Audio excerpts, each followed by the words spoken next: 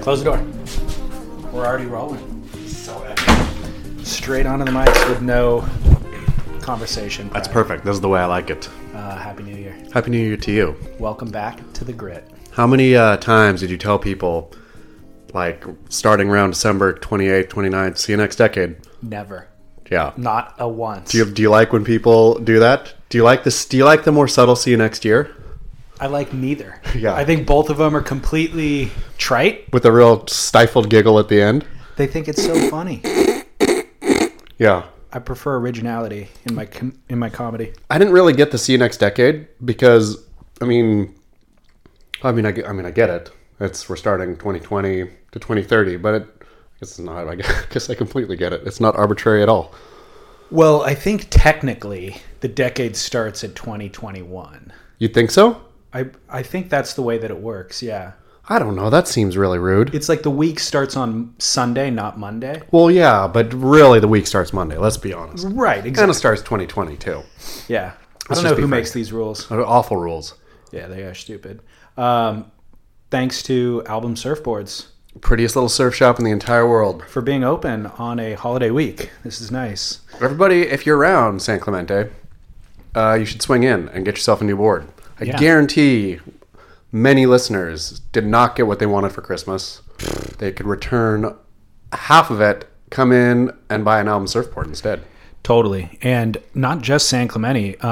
Matt Parker opened up shop on the Gold Coast of Australia in this last year as well. Fantastic. Is it a pop-up or is it a... No, it's proper, like they're building boards there now. Wow. Yeah. Yeah, so Australians. I mean, he's got Josh Kerr, he's got Asher Pacey, so... I hope his shop doesn't burn down. No, dude, seriously, let's give a quick shout out of acknowledgement to Australia, which is being ravaged by the worst wildfires seen in decades, with large swaths of the country devastated since the fire season began in late July. A total of 18 people have died nationwide, and in the state of New South Wales alone, more than 900 houses have been destroyed. State and federal authorities are struggling to contain the massive blazes. It's basically raging out of control. And they've been taking on assistance from other countries, including our own. The United States is helping out. But all of this has been exacerbated by persistent heat, drought, and many point to climate change as a factor, making natural disasters going from bad to worse in recent years. Oof. Are you sending thoughts and prayers right now? No, I'm not. Also, one of my pet peeves, sending thoughts and prayers. Awareness campaigns are terrible. Thoughts and prayers. Yeah, but No, it is a real bummer. Poor Australia is really getting cooked. Last year when I was out there, I spent an afternoon or a day at Andrew Kidman's Big Sky Ranch, and I texted him a while back asking, like, hey, dude, what's going on? And it was before the fires got really terrible. Yeah. And he never replied back. So I don't know if that was just that he's off social media for a bit, or Hopefully he's all good. he's got a crazy ranch like that's in the thick of it all. And It's near Byron, yeah? somewhat, yeah, Okay. drivable from Byron. Okay. And then I met a podcast listener in the water. He said, what's up? And then we got distracted and caught waves. And he messaged me later that night. And so I went to his place and had dinner with his wife and friends and stuff. And they were on a giant sprawling property as well. So Oh, yeah. hate to envision those things being swept away. Yeah. But the stories are harrowing. Like people getting in boats to escape. Because it's like all the roads inland are completely fried. So they're like, well, where do we go from here? I guess the ocean is the only way. So they go into a boat thinking this will pass in a couple of hours. And then they end up stuck in the boat for, days. I mean, it is an insane tragedy. It's crazy. Well, back to gift giving and the holidays. Did you get any gifts? Yeah, I got gifts. What'd you get? Anything exciting? I got some wonderful AirPods, which I have never had. How do you feel about them? I haven't opened them yet. Okay. But yeah, I'm excited. I thought they were the most unnecessary kind of luxury in the world. Do you use them? Now I do. Are you an AirPodder? I am. Somebody gave them to me last year. I think they're $150, or they were at the time. And I'm thinking the regular ones with the wires are what? 30. 30? Maybe, Right. yeah. So how do you justify, are they 5 times better for 5 times the price? Short answer, yeah, Yeah. they are. I'm excited. I'm excited to give them a go. Well, you don't realize I didn't realize how many times the wires were getting in my way. Jogging? Jogging, trying to eat my lunch, bring the spoon to my mouth. The other thing is putting it in the kitchen. My iPad doesn't, the volume isn't loud enough to contend with like water running and all that sort of stuff. So I prefer to have AirBuds in, but then that tethers you to the iPad and you can't really move around the kitchen or go into the other room or whatever. So that allows me to do all of those things. So you can put professional surfing now on your iPad and walk away, but still in crystal clarity hear Joe Turpel and 89 bringing you the action. Totally. I can't wait to do that. Yes. Except, I mean, and the reality is you don't need to watch surfing. When surfing's on, very, very little of it is surfing. Let's be honest, too. When Joe Turpel and the 1989 world champion Martin Potter are calling the action, you don't need to watch it all. They paint a picture with their words. They really are poets. It's pretty amazing. They are. And what about for the kids? Oh, yeah. What's hip for the kids right now? What did we got a lot of American Girl doll clothes. Oh, really? Yeah, Santa brought those. What else? What else did Santa bring? New skis, new ski boots. The big gift was an Icon Pass this year for everyone. That's what I really got. The whole family got an Icon Pass? The whole family got Icon Passes. Whoa, dude. Yep.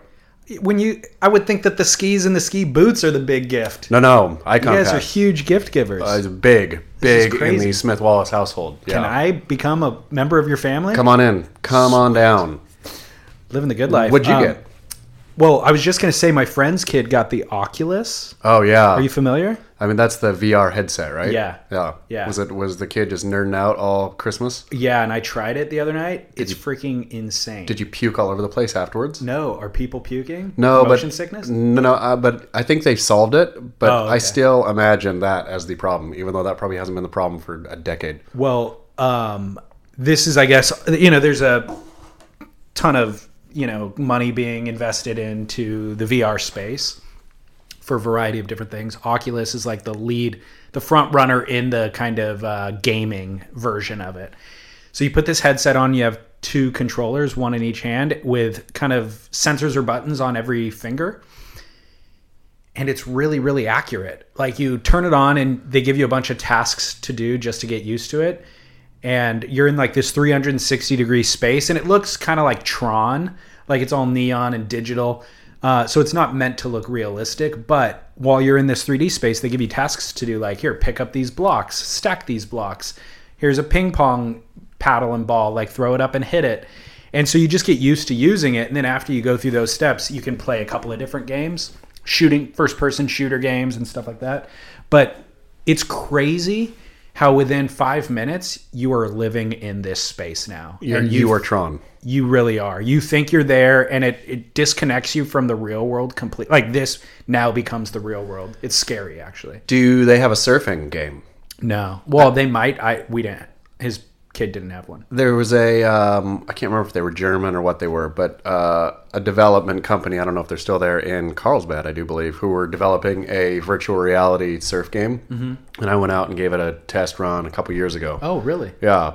And was it anywhere near usable at that point? It was real Tron-y still. Okay. The wave was, but they based the waves off real waves, obviously. Okay. But I think they really tried to get crazy accurate with. I can't remember what it was, if it was snapper or bells or something. But they tried to get crazy accurate with the wave. So yeah, I mean, it was fun. I remember it being fun, but I also remember thinking, I would never.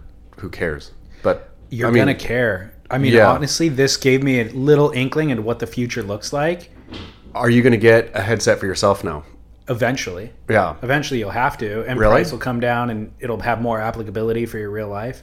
Wow. But it really felt barely second to real life. Like, you could imagine in the future this replacing outside activities, like no longer need to go skiing or surfing. I mean, surfing is going to be the hardest to replicate, but you could easily replicate, I don't know, rock climbing or something with this. Yeah. Not easily, but you could replicate it.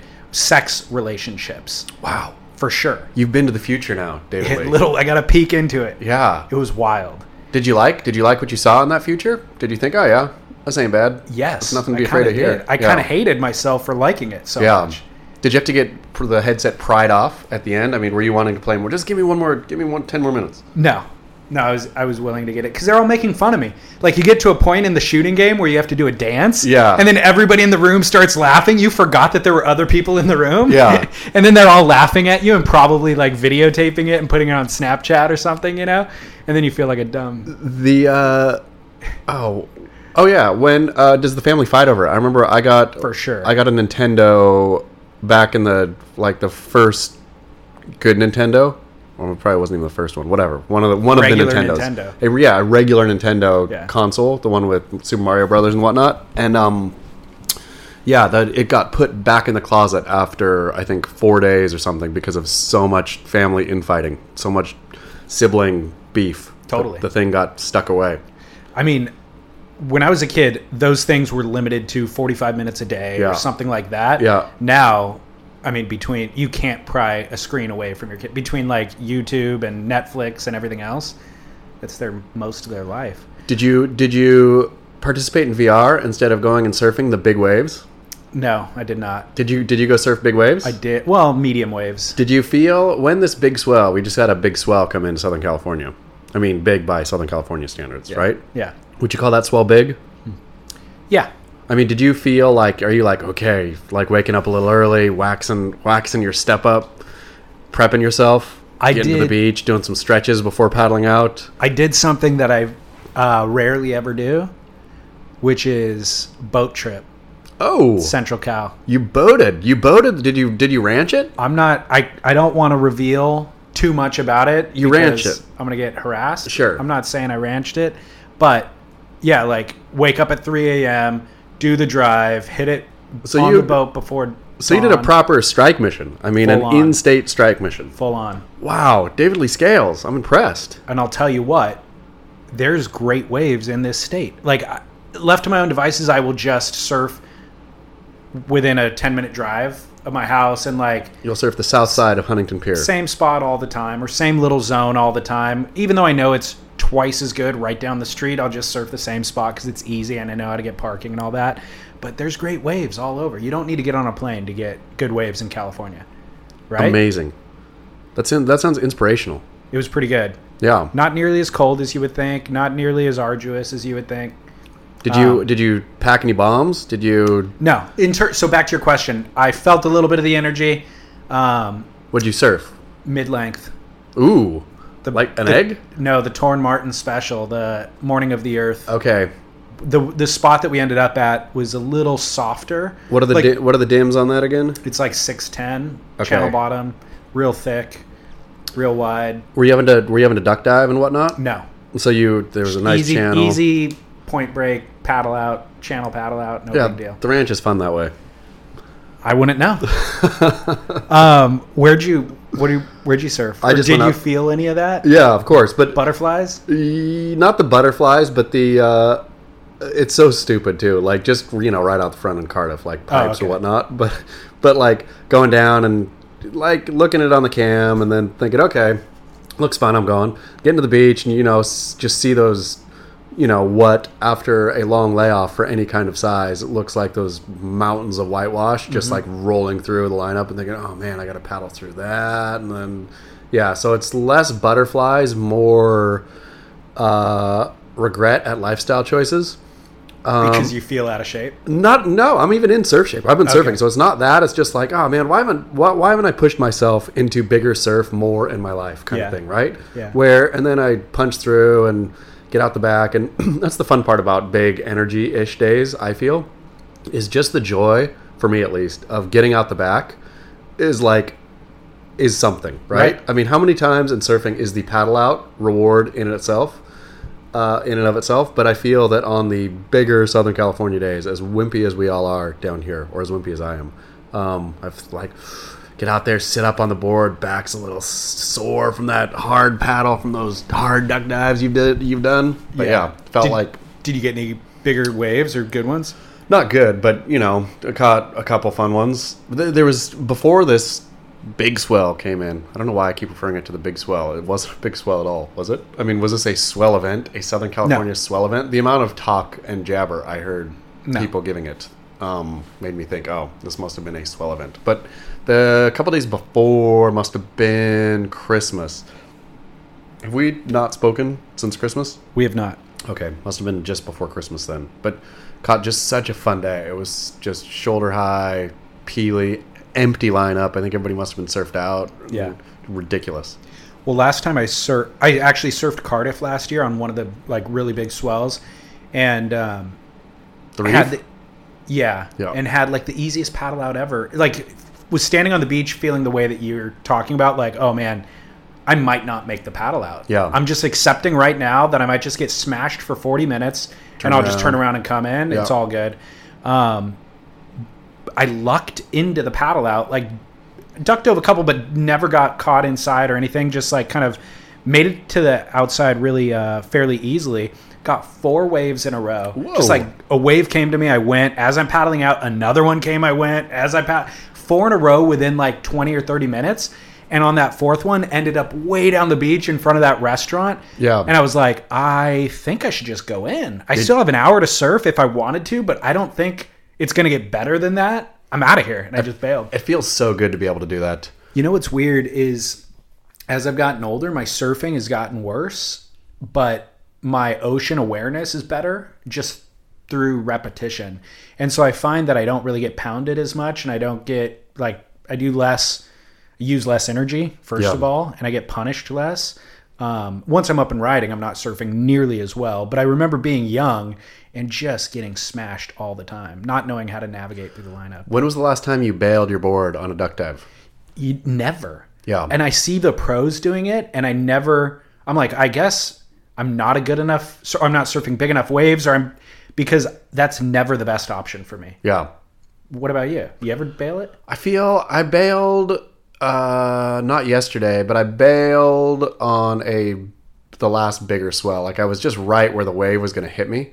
And I'm like, I got nothing to prove to no one. Like, who cares? Like, where I knew that my duck dive wasn't going to be deep enough that I was going to take that wave on the back. Yeah. And just thought, and I was tired already. So I thought, screw it. And just like bailed like a full kook. There was nobody behind me or anything. I mean, I thought That's it out. good. But the thing is, it's always a safer option for me to have a flotation device with me. Oh, That's yeah. generally why I don't bail. I think a lot of the pros that you see bailing, it's because their boards are so giant. Like if they're surfing, obviously Jaws or something, but even pipe, there's not enough water underneath them, and it's their hard to board's push it down. big. Yeah. I always like that feeling of being pretty tired, like having surfed, for a while and then hard paddle out again, whatever, like being exhausted and just totally giving up, just like kind of not even trying to push down deep, just letting the wave really ragdoll you pretty good. Yeah. I mean, for at least the big waves that I surf, the Southern California big. That's fun.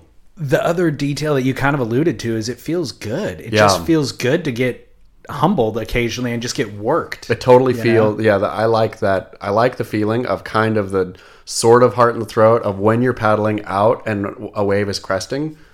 And again, ain't talking pipeline or Waimea or anything legit. I'm talking 4 to 6 foot Southern California beach break. But just thinking, okay, am I going to make it? I'm not going to make it. Going to make it. Not like those actually having what feels in the moment, like critical decision making, like the decisions I make now will echo in eternity kind of feeling is fairly rare in life, right? It is. But for those moments, you're like, okay, am I going to am I going for the shoulder? Am I just paddling back into where the energy is getting spent, et cetera, et cetera. Fun. That's where that's the feeling we're all hoping for. That's what keeps us in the game. Totally. You don't ever feel that in life. Totally. Speaking of big waves and treacherous outcomes, Cole Christensen. Ooh, yeah. You read about that on Beach Grit? I did. Yeah. I'm going to quote from Beach Grit. Derek did an interview with Jamie O'Brien, I believe. Yes. Right? So Jamie said, quote, Cole was on the second reef double up, roll in, and the wave before had some turbulence, and he skipped out. Cole's a great surfer. He knows what he's doing. He's the kind of guy that you don't see until it's bigger than 10 feet. It took a while for him to pop up, and I'll fill in some of Jamie's quote. Cole was on that second reef double up and pulled into a closeout, essentially, and the closeout just ran off, so he's in the barrel. So then Jamie picks up by saying, it took a while for him to pop up, and I knew something was wrong. He was looking the wrong way, and the lip of an 8-foot wave landed on him, and his board was sideways, and he was right behind the board. From my point of view, it looked like the limp launched the board straight into his head and knocked him out. I'm not sure if it broke his eardrum first or if that's why he was out of it. So what Jamie's saying is, after he pulled into that closeout, he then sees Cole pop up and looks disoriented.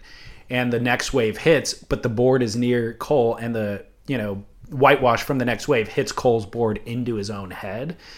So then Jamie says, I saw the board tombstoning right when I got to the beach. The jet ski was already on him. Makua Rothman was already swimming out. It was super gnarly. I knew there was nothing I could do. He was in good hands. It was lucky help was there faster than I was. I was trying my best. And Jamie said, in regard to whether or not Jamie planned to surf that day, he said, it wasn't really worth it. 12 to 15 footers. It was as gnarly and big as pipe gets. I was talking to Dave Wassel briefly about it, and he said that if Cole wasn't wearing his float suit, it would have been a much different scenario. Apparently that made a big difference in getting him to the beach. He was unconscious and out of it on the beach. He didn't know what was going on. I heard he really wasn't doing that well, end quote. So that vest I always think of as being important for floating you to the surface, which obviously it is. But then in this scenario... Got him to the beach. Yeah, like if you're trying to rescue dead weight in the water, it helps to have them floating rather than sinking. Completely. So... It was a real... reading that story, and I think this all the time, I don't know how there's not 3 to 6 people who die every single day out at Pipeline, right? Totally. Testament, I guess, to how good those guys are. And how good the beach rescue precisely, is. All of it. But my goodness, boards flying, and not that it was necessarily crowded that day. The day I watched a couple on Instagram, I think, those, it's funny, the pipe, when it's whatever, second reef or third reef or whatever it is, it almost looks like a roll-in. Mm-hmm. It looks almost easy, and clearly, obviously not, but it almost looks like a roll-in where you just have a nice, fun roll-in and then just set up for your big pipe cavern, right? It almost seems like it'd be easier to surf that kind of pipe than normal, 6 to 8 foot pipe. For sure, it is easier to roll in, but you're going to have to dodge a bunch getting out there to find that roll-in. And then, by the way, the roll-in's easy. Standing tall in the cavern is where it crazy takes the real balls. All of it. It's, I guess we just get so used to it. You're right. It looks easy. It looks easy, but it's also insane what those guys are doing. And I don't know how if it's 10 to 12 foot pipe, how it's not a guarantee that 3 people are dying today. Who is it? I know, right? Yeah. Well, what's crazy is that Cole Christensen's the one who gets hurt. Yeah. Because you're right. There's a bunch of kooks out there who should be the ones getting hurt. Are there a bunch of kooks out there, you reckon, on a 10 to 12 foot day? Or you reckon it's like cream of the creme? Dude, I think there's kooks out there when it's gnarly. Really? For sure. Yeah. Yeah. And so I've heard horror stories. And so how are those guys not just getting honestly killed? I have no idea. I was there last year in October. Yeah, October. I saw this dude paddle out, and pipe wasn't working, but there was tons of swell. And so down the beach a little bit, like at Aukai, it was like these big right-hander. To me, they look big, but if you watch them on video, it's probably not that impressive, But to me, I was still sketched out to paddle out. And there was this dude, just a full-blown tourist on a soft top foamy. And I saw him on the beach, and I was like, oh, he is going to get smashed on the paddle out. He somehow lucked into the paddle out, timed it perfectly, coincidentally, because it wasn't due to his own navigation skills. And he ends up sitting out the back, and I'm going, okay, well, now we're going to sit on the beach for 10 minutes just until he gets smoked. Completely. And he somehow just floated through the lineup and never got smoked by one of the bombs. And then I ended up losing interest and having to leave before I figured out how he got to the beach, because I was thinking eventually he's going to have to come in. So he wasn't even trying to paddle for any waves or anything. Not really. He was out of position for everything. He was just kind of floating out there. So once he got out there, he realized, I probably shouldn't be out here, but whatever. He surprisingly didn't even look that scared. Oh. He wasn't frantically trying to get out of the way of sets. Are you sure it wasn't Jamie O'Brien? I'm positive, yeah.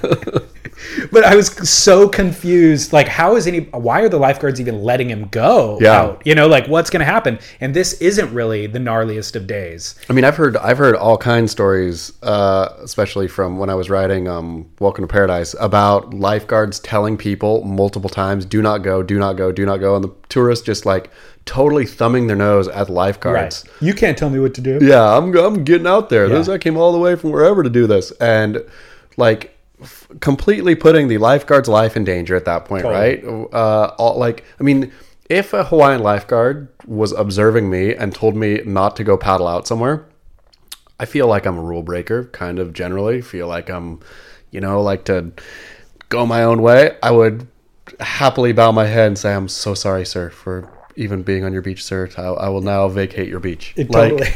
I mean, I would, yeah. It's insane. If they're assessing my skill and thinking, don't do it, bro. Yeah. I would not do it. What's crazy to me about that wave, did you see the video footage of... I didn't see Cole's. I haven't watched the video of Cole's yet. So you guys, Derek posted it in this article, and I'll post a link to it in our show notes. But there's like I want to say a 20-minute video of the day's footage, and Cole's wave is at like the 10-minute mark, so you could see that wave. This happens all the time where the wave doesn't look that crazy. Like the wipeout doesn't look as bad as the outcome is, where he just pulls into a closeout, and it's not even like a big gnarly closeout. It kind of like tapers into the smaller section of it. But remember when Evan Geiselman almost died? I mean, Evan Geiselman's was a double up, but it was still just a standard closeout barrel that you see 100 times a day at Pipeline. Well, I mean, see, but that's the thing that always confuses me, I suppose, and I guess it's not that confusing, is they say that packing a closeout is safer than the alternatives, right? It's safer than straightening out. It's safer than straightening out and catching the lip on the head and being driven down to the reef, right? Right. And so is there anything else to do? There's nothing else to do besides pack closeouts, right? You could try to shoot through the back. It's not like they're trying to be stylish though, and it's just that's your only option at that point, right? That's a thing that I wonder. You could do what I just like bottom turn hard and like force your way through the back of the wave if you're really trying to protect life and limb. Yeah. But pulling into the closeout, you get the shot. Sure. I think that's been the general. So is that what you think is happening? I was under the impression that once you're committed on those waves and you're not going to straighten out, because clearly you're not going to straighten out because you're just going to get a lip to the reef, then that's your option. I think. Or you're thinking, though, they're going for the shot. Yes, but there's a third option, which is you're not sure it's going to close out. Yeah. So you're going to try to make the barrel and it ends up being a closeout. I think Evan Geiselman's, I remember being pretty clearly just a closeout. Yeah.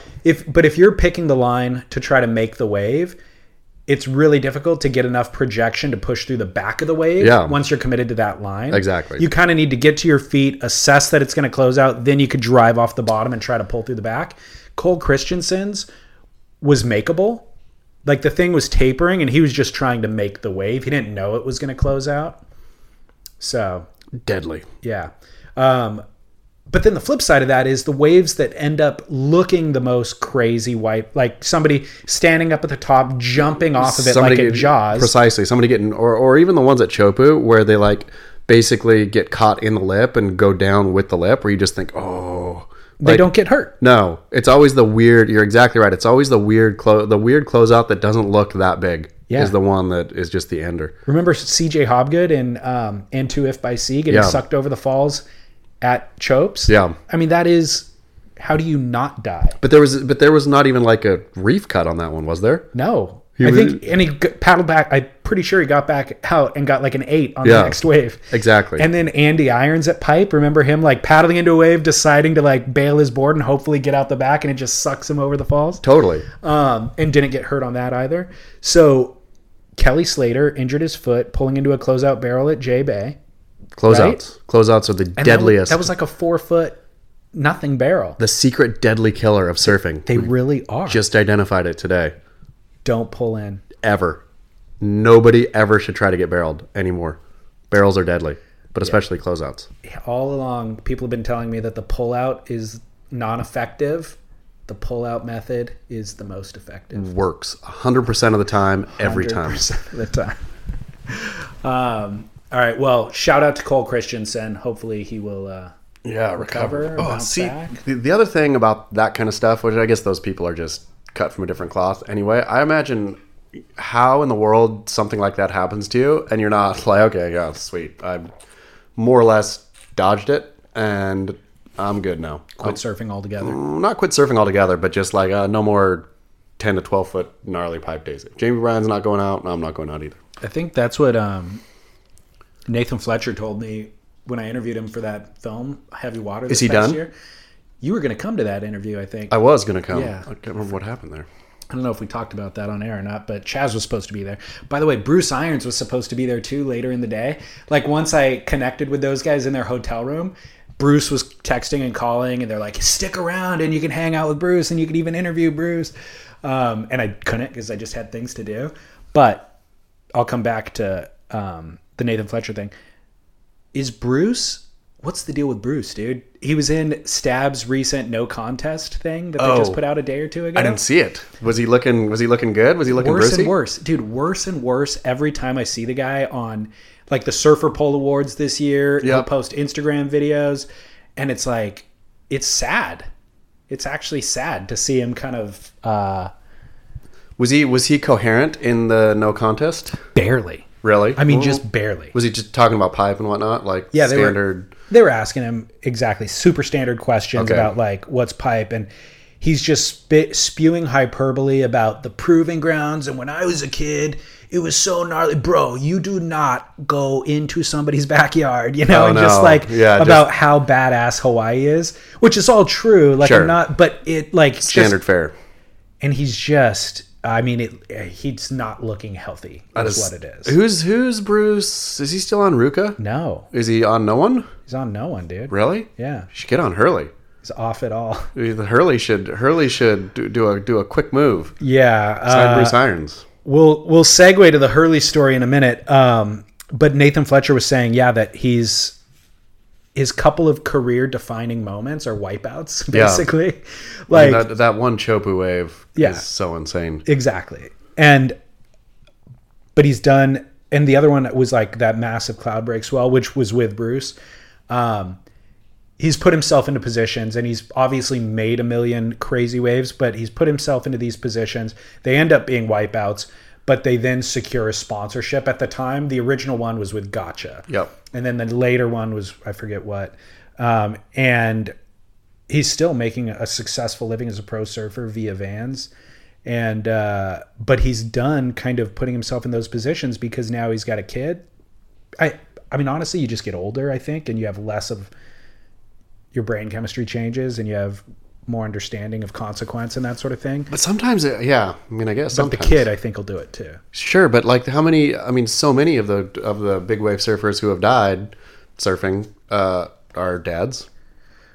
Well, they're younger, I guess, too. Like Sion Molosky and But yeah, I mean, Nathan's like Shane older. Dorian backed out of the Jahi Challenge this year. Sure, presumably for that exact reason. Yeah, I mean, that's what I wonder how.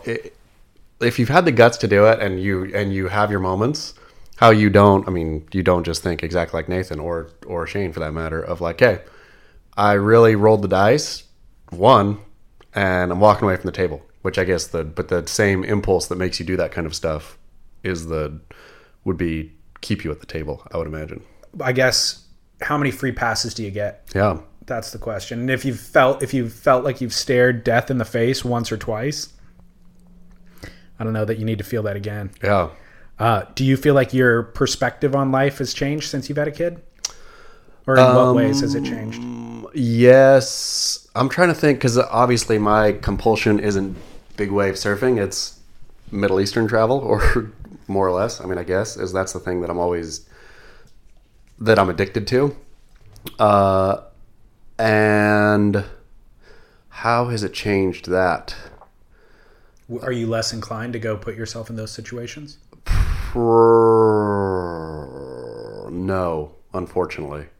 I should be. The thought of leaving my daughter fatherless is a horrible, horrible thought and feeling.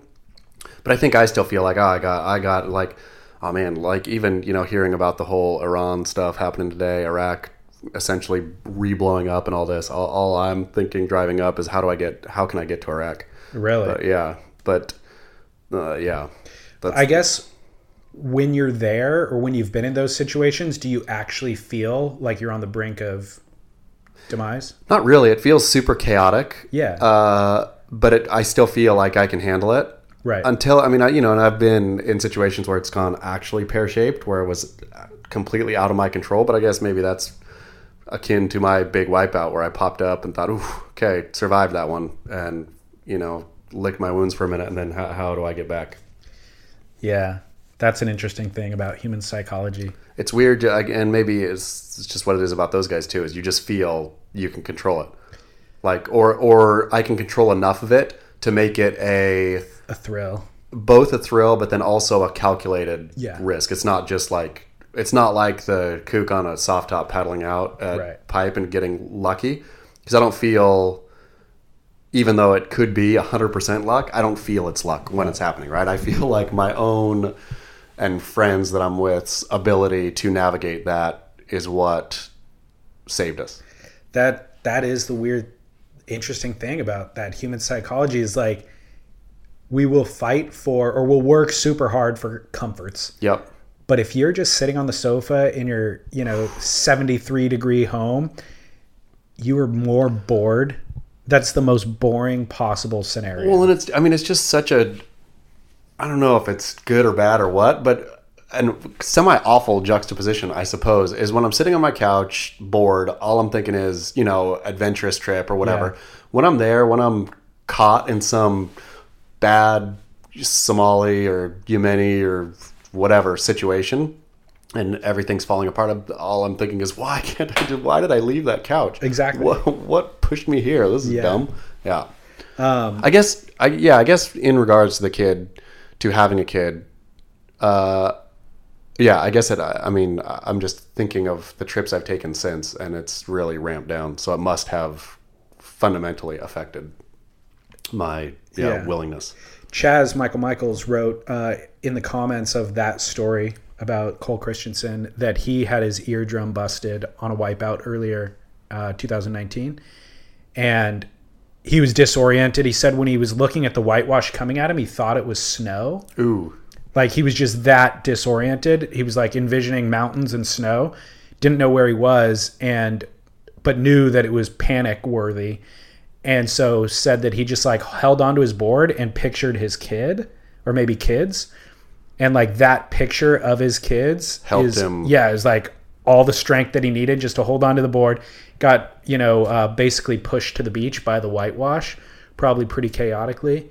And then got to the beach to safety and like sorted it all out. But that vision of the kids was what saved him. Oh, that's beautiful. Yeah. Thanks, Chaz. Chaz Michaels, bringing the goods always in Beach Rick comment section. So kind of tied into everything that you're saying and then also our end of the decade conversation. Where were you in 2009?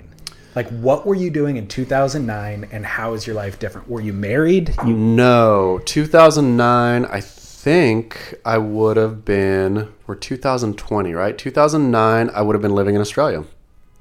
Yeah, so drastically different. Doing what? Why were you there and what were you doing for a living? I was writing for Surfing Magazine and Stab. And that was it. Like back then, could make enough money writing for magazines. Yeah, I was Stab and surfing. Where in Australia? I lived between. I would just bounce back and forth between Melbourne and Bondi, because Derek and Stab were in Bondi, and I had a girlfriend in Melbourne. So I would honestly just end the flights.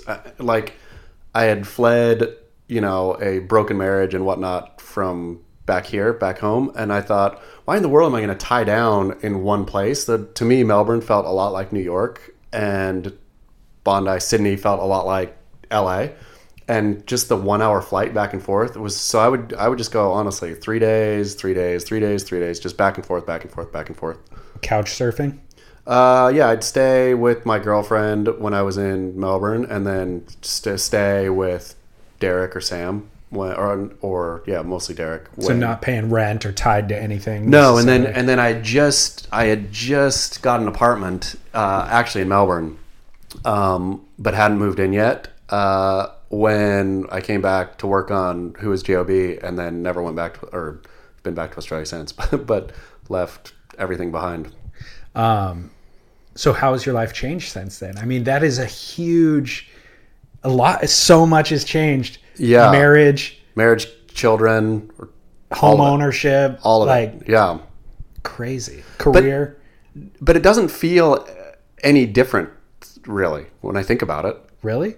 I mean, my life is different, but I don't feel different. Okay. What were you doing in 2009? Dude, my life is wildly different. Were you married? I got married in 2009, like in September. Okay, so you were I was freshly just married. I had my wine shop. Like, I owned a business. Wow. I had my wine shop, and I was right in the middle of like the 5-year lease. So kind of right in the thick of it, where it was like fully formed and developed and thriving. And it was like working. Like you weren't Fully. you weren't stressing paying the bills I each was month. super stressed all the time. Yeah. Completely stressed all the time. That's the problem. So as retail, we had like 1,000 square feet of retail and then like 1,000 square feet of wine locker storage in the back, which is a much more just like a one-time build out, and then customers just pay either yearly or monthly, and it just kind of runs itself. But the retail business is treacherous, dude. You're always chasing invoices, and we'd have like a phenomenal Friday night, the greatest Friday night in sales ever. Yeah.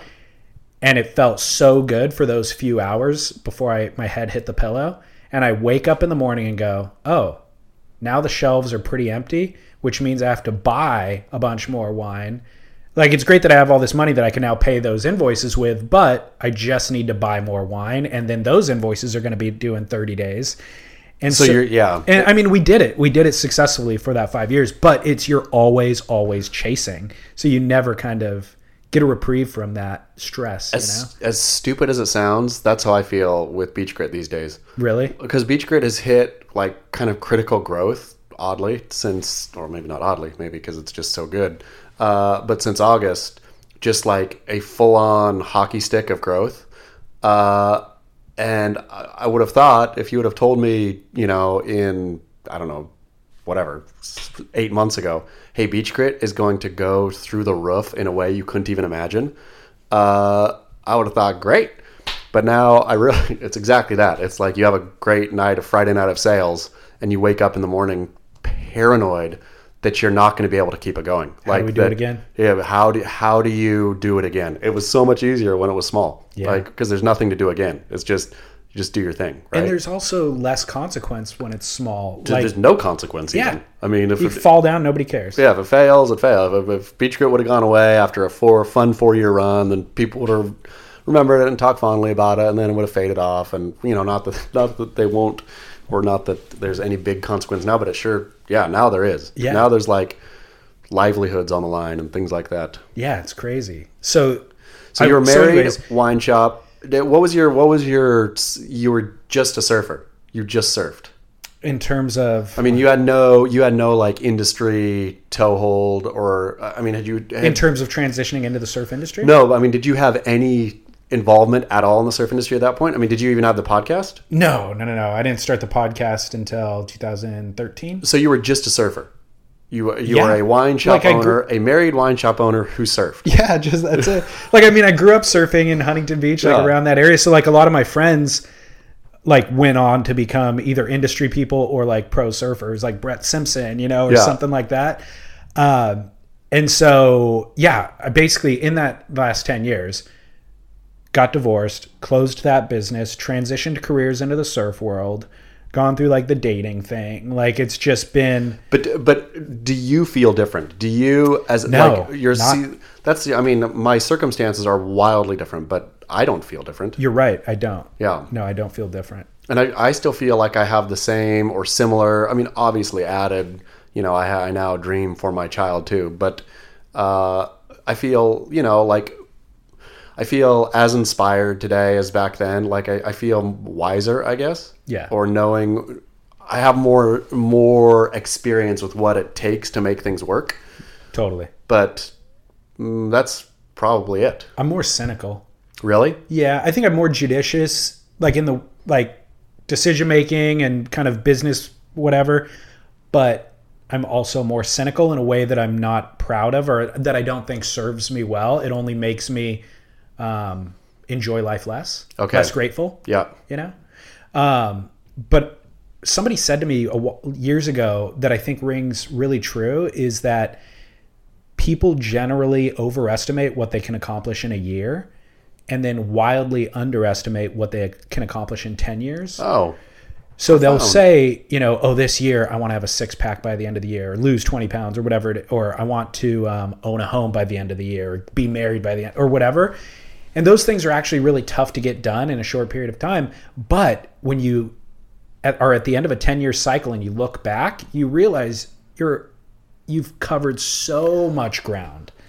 Are you happier or more fulfilled or whatever where you are today than you were 10 years ago? Like, shoot, I don't know. If you could still be married, have 4 wine shops, thriving little businesses dotting the Southland. Do you like when Greater LA is called the Southland?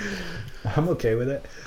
Would you trade that trajectory for the Not rough and tumble life of surf podcasting? Not at all. Honestly, my happiness was never informed by any of those things. Yeah.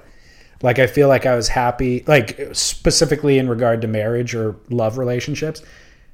I was happy before I got married. I was happy when I was married. I'm happy after I got divorced. You know, like those things actually don't really, I think happiness is more of like I don't know, character trait maybe? Look at you. You're being so zen today. What do you think? So Buddhist.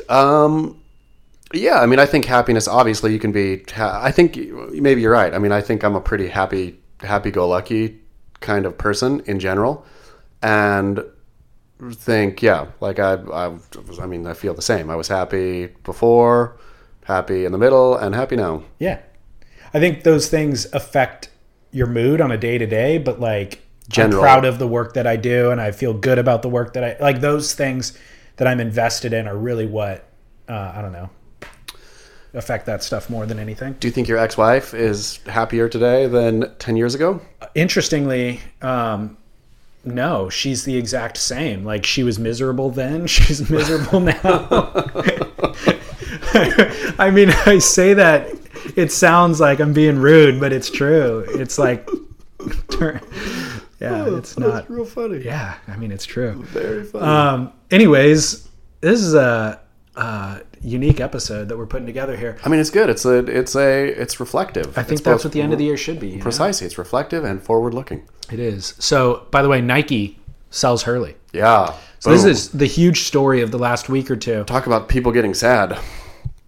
I feel, well, we'll get into it. Let me read real quick from Beach Grit.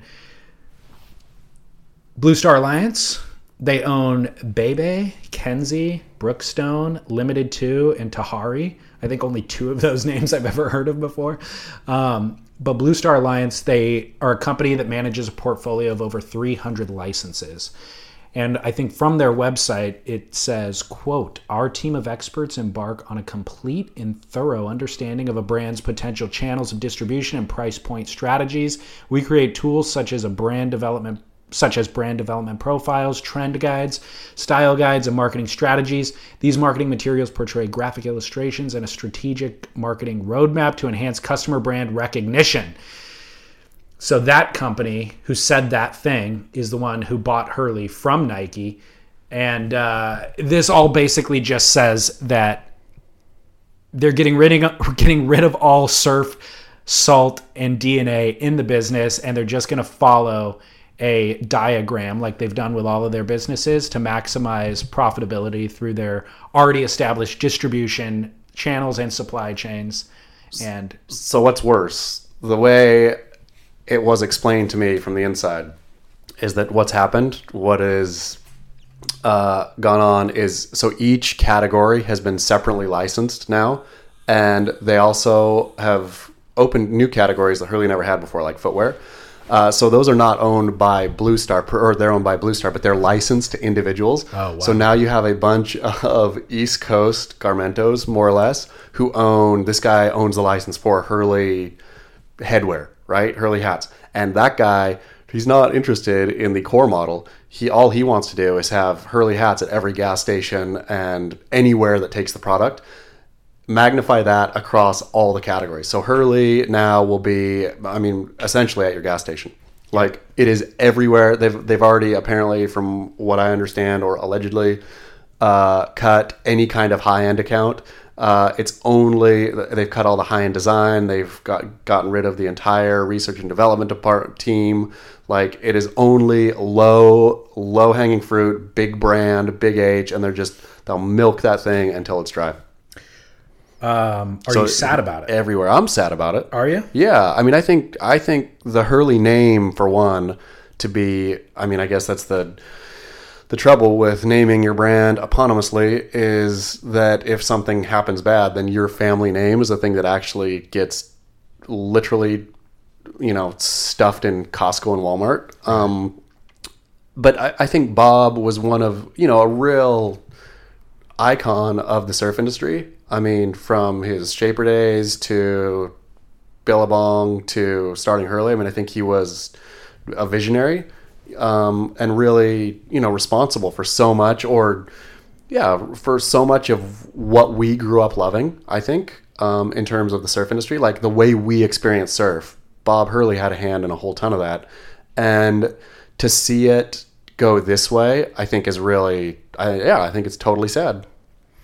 I think it's profoundly sad. I think everybody's sad too. I think your Pat O'Connells, your Evan Slaters, the people who are no longer with the brand, right? But who had long experience. I think everybody's fairly devastated.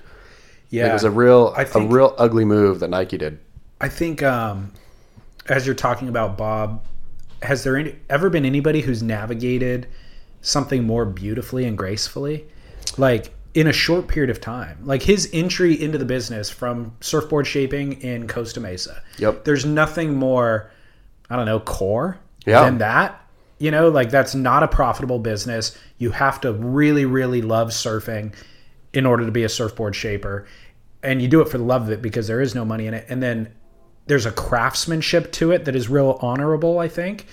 And then also, for the best of them, an engineering mindset to it. So it's kind of this deft combination of this artistic thing plus this engineering thing. And then, but to have enough savvy to be able to pivot into clothing the way that he did. And I think that he got the license for Billabong to bring it to America. Yep. So that was a hugely impressive strategic business decision. And then ramped it up like crazy. I think he took Billabong in the States from like nothing to, whatever everything, it was. Yeah. To everything. Yeah. And then pivot from that at the exact right moment when surfing was thriving into his own brand. And to sell to Nike I think he sold to Nike 3 years after starting Hurley. So every step of the way. And then once he was with Nike, navigated that beautifully too. It was a gorgeous brand, I thought. From the team to every part of it, I thought. To maintain like creative control once you sell to somebody like Nike is a really, really difficult thing to do. And keep all the family intact, like family working for the brand, it was really, really well done. And then also to experiment with Nike 6.0 and then realize that's not working out and exit that also gracefully, not to keep using the same word, but beautifully navigated by Bob, operated with integrity and dignity every step of the way. Really kind of a personal approach to the business, I feel, as well, where he's still showing up at events, still, at the Lowers event, there every single day from sun up to sundown. He was at remember at the Florida trade show we were at? Oh, yeah. He was slinging Hurley at the booth at the, whatever that trade show is called. Surf Expo. Surf Expo, yeah. We did a podcast seminar and I'm midway through a talk and I look up and there's Bob Hurley staring right back at us, making eye contact. Yeah. Going, oh, shoot. Look away. But yeah. Should take this seriously. But I think he really did. Bob did take it seriously, right? Bob took both the surf industry and his brand seriously. And always invested back into it. Like, I've heard really, really positive, heartwarming stories of him giving people a hand up when they needed it, you know? And by the way, increasing prize money too. Like that was when Hurley took over the US Open, the prize money went from $30,000 for first to $100,000. Boom. So that set a precedent for a lot of the industry. So it's curious. I'll be curious to see. So by the way, one of the things that's happening is no athlete contracts are getting renewed. Yep, Rob Machado's done. Yeah, he's already off. Anybody who was coming up is off. Right. I think Kolohe has a few more years. I think Philippe has 3 years, maybe. John has years left. I think John has 2 or 3. Yeah, so anybody's on, but I can't imagine them signing any of those people. So this is, I guess, the story within the story here. Where do these surfers land? Right. Like, there is A-class talent on the Hurley roster, even, aging A-class, like the Julians and whoever, right? Yeah. But still, an A-class roster, everybody else is full. Like, where do they go? Billabong has a full team. Volcom's not in that kind of market anymore, I don't think. They just signed Jack Robinson last year. Yeah, and he's a big get for them. And Volcom's not like the holding the big team. I can't imagine they'll go on a signing spree. So what happens to these surfers? Where do they go? So I think this is a flashpoint for surfing where the whole model changes. So do you think that okay, explain what you think is going to happen. I think that the whole model has to change. I don't think that... So if you look at basketball, how many NBA players are funded by sponsor dollars? 3%, maybe 5%? Most of them just live on their salary from their team. So you think the WSL is going to start paying salaries? I don't know. I don't know what the new model looks like. I just don't think this is sustainable. And it's proven to not be, in fact, because, we've long questioned the equitability of paying pro surfers just for exposure. Well, now there isn't the same exposure platforms that there were before with magazines and videos and stuff. And Stab also just did this they do the 2019, the year in review, basically, where they ask a bunch of surfers and influencers, who are your favorite surfers? And by the way, what's your favorite surf film of the year? A number of them, Kelly Slater included, said, I don't watch enough surf edits to really weigh in on this. Jake Patterson said the same thing, even though Jake Patterson makes surf edits throughout the year. It's called Snake Tales. He said, honestly, I don't watch enough surf edits, so I'll just say my own. You guys should watch Snake Tales, So there's no more magazines. There's very few magazines. People aren't watching surf edits, despite that we all live on our screens. So where is the equitability for the brand? It's only through kind of Instagram, maybe. So I think that maybe what we will see is there's marquee athletes, like with the NBA. There's these marquee LeBron or whomever who has a shoe line and the branded shoe. So we have John Florence making $4 million a year. But we don't really, and maybe we need one regionally. So we also keep Julian Wilson or somewhere in each, throw 3 key markets in the world, but that's it. And the female athlete, we got Carissa, we got John, and we got Julian. So every team is going to be, I've always thought though that it's the local pro guy, like the Huntington's dude. That's the guy who actually moves product, right? The most popular, I think, surfer in the water at Huntington, the one that all the kids are looking up to. That's the guy who they'll go into Jack's or Huntington Surface Sport and buy what they see him wearing, right? Yes and no. I think that's where the small brand can get traction. That's what I mean. The small local brand. Yeah. So if you're Brixton or Rourke or whatever, and you have the local guy, that's your business strategy, is to grow your business organically from the source. But the kid, even buying from that shop, will still buy Hurley because John Florence is riding Hurley. Okay. They're still subject to the influence of that top tier guy. In Huntington, it happens to be Kanoa Igarashi, which is both the pinnacle athlete and the local athlete. But I don't think that there's a need for the $100,000 paycheck anymore, or even the $300,000 paycheck. So you think this next decade is going to see pro surfer salaries drop precipitously? No, it's going to drop from sponsors. The sponsor money is what drops.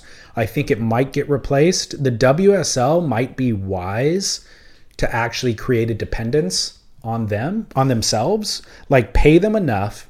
And maybe they already are, by the way. I think the lowest, if you get last place, you get $8,000 a contest. Yeah, I think you can go through the year and make a 50 grand? No, more than that. $8,000 a contest. There's 11 contests for the men. So that'd be 88 grand. Okay. Which isn't enough. It costs you $50K just to travel. Well, I mean, maybe that's what the WSL does, is provide travel and accommodation and food for all the surfers. I think... I mean, but they don't care. WSL's not motivated to make it easier for these guys. I guess my point is, if you want to attract the best talent in the world, whether you're a software engineering company or you need to pay the talent. And so if they're not doing that and Red Bull's doing the Cape Fear event and they're paying, then the surfers are more incentivized just to go do the Red Bull event or something. Wonder if Red Bull's been sitting this whole time, this whole decade, just waiting for the thing to implode, and so they could start their own tour. Like, because the only thing really keeping the WSL going, not that it's going in term financially, but there's just no alternative, right? I mean, right. You and I watch WSL and talk about WSL and eat, sleep, and breathe WSL because WSL is the only show in town. Yeah. But if there was another league that was captivating, then who's to say we wouldn't be all over that thing? Oh, we totally would. I have no loyalty to the WSL. Yeah. But that's my point, is that the surfers aren't going to have loyalty to the WSL either unless they're making a paycheck. Yeah. And I don't think that... But the WSL is probably looking at the landscape thinking, well, who really? We have zero competition. Nobody in their right mind is going to get into this game. Watching us hemorrhage money year on year, so we can just honestly... I mean, I would imagine the next decade for the WSL is going to be all about cost-cutting and streamlining and whatnot, too. Making the business look or be valuable enough to sell. I wonder how much the whole WeWork implosion and all this is affecting the WSL, where having an idea seems like is no longer attractive to investors. Right. Like you better have some kind of real provable way to make money, not just a bunch of weird marketing speak. It's an interesting parallel. I think WeWork's success in raising capital was due to the success of Facebook and Instagram and all these other... I mean, it was a real estate company that pretended it was a tech company, right? Yeah. There was no tech there at all. They were renting office space, probably at a deflated rate just because there's so much office space inventory in the world, right? And then re-renting it to people. They were buying long-term leases, exactly. Like buying 20-year leases, selling them on short-term. Which is we'll rent you a desk monthly at this inflated premium. Which is and we're going to have kombucha. Totally a fine business model, right? But their problem, I think, because then you're held accountable to this long-term debt. Sure. I mean, so you're subject to mood swings in the market. I mean, completely. But if they would have positioned themselves as we're a real estate company, we own and or have long-term leases on some of the most premium office space in the entire world. There's a business. It's not their problem was, I think, they gave themselves a whatever crazy $1 billion valuation, and where essentially that's all it is. They're a subleaser. The problem, I think, was Adam Newman, the CEO, paying himself, taking that money and buying private jets and flying around the world and paying himself crazy bonuses and all that sort of stuff. So, but what WSL now hemorrhaging? You're right. It's an interesting analogy. But they've been on. WSL has been on, and again, I wish we could see Eric Logan and what he's thinking, but he's ghosted, vanished. I haven't checked him recently. Is he still gone? Well, yeah, we drove him out of the game entirely. Yeah. There has not been one. Let's find his last Instagram post was still head hung low, sitting there in the sunset, November 7th, 2019, a day that shall live in infamy.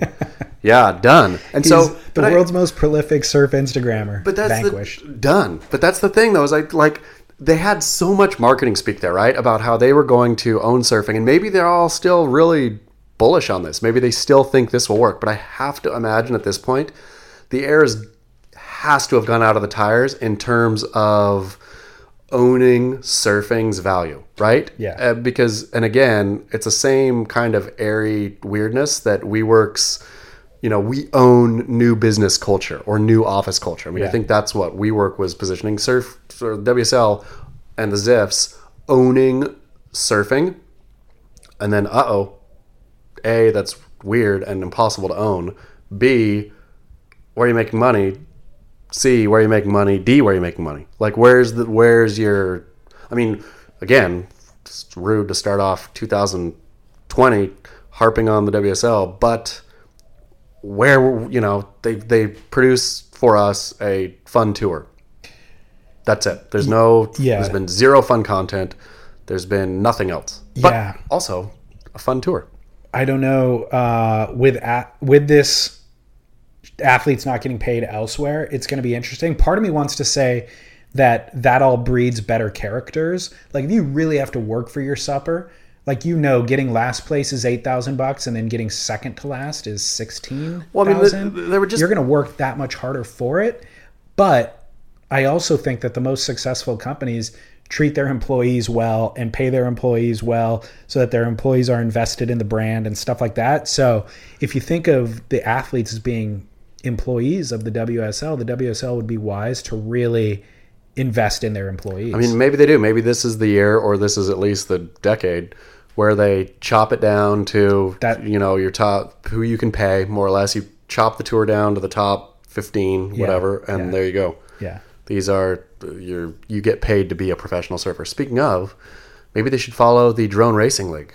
I caught some Drone Racing League on NBC. I love it when surfers pound their chests, or like the surf industry or brand type guys or whatever, the Eric Logans, let's just say, we got a show on HBO, or we're going to be on the wide world of sports. Like, that means anything. Drone Racing League had prime Sunday sports slot on NBC or wherever it was, like on a legit network. That's the so Drone Racing funny. League. Fascinating. If the Drone Racing League beat surfing to the finish line, that is a true indictment on the powers that be at surfing. I will say there's a real shot. I watched a good 30 minutes of Drone Racing League. At first, just like, look at this. And then you got into it. Really? Yeah. I mean, it was fun. Wow. A fun show. It is exactly what it sounds like. There's a start line and a finish line, and the drones just go? No, they had it in a arena. I can't remember where. Like and obviously know who's going to buy tickets to the Drone Racing League, so it was empty. But then you realize why it's empty too. They have different like gates that are all like LED light at different heights around, and so the track goes kind of look like a spiral up maybe. And so these drones are racing through the gates. Or I don't even know what the course was, an S course, whatever. But there was both different heights, and they had to pass through these gates. And so they would like knock each other out accidentally going through the gates and whatnot. Wow. But the drones were really flying fast. I mean, it was like the difficult part. You could barely track it. It was just like just crazy drones flying. But yeah, the nerds with their VR helmets on, who are controlling them, sitting at in their fancy drone racing chairs, was very, very funny. Dude, that's the other thing that playing with Oculus made me realize is the nerds are going to take over the world. Oh, yeah. Dude. I mean, they I've been already making have. fun of video game players for a lot of years now. No, they are taking over. Drone racers are going to be the new professional surfer. New professional surfer, they are already the ones. Look at Zuckerberg. Mark Zuckerberg, the nerdiest, most aggressively nerdy in the worst possible way. Like, has a chip on his shoulder, is vindictive, is perpetually aggrieved for being the uncool guy now, and for a long time has been one of the most powerful men on earth, controlling the way we communicate. Like, it is honest, proper revenge of the nerds. Controlling the way that elections are won and lost. Yeah, it is. We are living right in the middle. Oculus ain't gonna change that. We are already living in revenge of the nerds. It'll just hasten our demise. I mean, I guess positioning. That's the problem. Is positioning as a non-nerd means more or less. It's not like I'm cool. It means I'm irrelevant. Yeah, totally. Like, I'm not saying I'm cool. I'm just saying I am full. Because I am not a nerd, I am irrelevant. It's totally true. Yep. Wow. Done. Sorry. Thanks, Zuck. Yeah. Just because he couldn't get chicks. That's it. It was all based on hot or not. Exactly. Not That's getting all chicks. that it was. Yep. He's always fighting for being validated by the hot chicks. Nerding around, looking at chicks that he can never get, but making, It's hot or not. depressing. Yeah. All right, well, let's take a quick commercial break, and then we'll come back with Love Hurts. We'll come back with Barrel and Ah. We'll close out the show. Fantastic. Hiring for a small business is critical. It's imperative that you find a highly qualified professional to treat and grow your business with the same care and detail that you do. LinkedIn Jobs will be your next big unlock. LinkedIn Jobs has created the tools to find the right professionals for your team fast and for free. Everybody is already on LinkedIn with their resume and their references. So the fact that LinkedIn built a hiring platform to connect the dots between everything is simple genius. It's way more sophisticated than a job board. It's a vast network of more than 1 billion professionals meticulously organized to connect people by skill set, desire, ambition, all in an effort to help us advance our position. And it's easy to use and intuitive. So effective that 86% of small businesses get a qualified candidate within 24 hours. Fast hiring solutions means achieving your goals in record time with rapid growth in 2024. LinkedIn Jobs will even help you write the job descriptions and give you tools and prompts to help you interview your candidate like a pro. LinkedIn.com/surf is where you go to post your job for free. Yes, totally free. And you can let the world's largest social network of business professionals work to connect you with the ideal candidate to help you grow your business. That is LinkedIn.com/surf to post your job for free. Terms and conditions apply. All right, Chaz, welcome back to the show. I thought I got everything I wanted for Christmas, but now I know what I need to do moving forward. Those couple of advertisements titillated your purchasing. If I don't make sound financial investments this new year, I don't know where I'll be. You will be back in the same place that you were at the beginning of 2020. I'll be in Australia. Oh, wait. No, I'll be at the prettiest little surf shop in the world. By the way, you mentioned we mentioned Jamie O'Brien earlier. Yeah. Congratulations, by the way. I saw that. Were you? It was you who told me that. Yeah, it was. Yeah, fantastic. You were ranked 9th on Stab's list of films that defined a decade with your film, Who is J.O.B.? Fantastic. I'm honored, Stab. Thank you for the honor. The What did you feel about that list? I scrolled through it very quickly. The fact that they put Stab in the Dark on there was I mean, that's okay. There That's their thing. There was 2 Stab films on their list of 10. Sweet. 20% of the most of the genre-defining films of the decade were Stab films of the last year and a half. Yeah. Epic. Good job, Stab. I don't think they were wrong.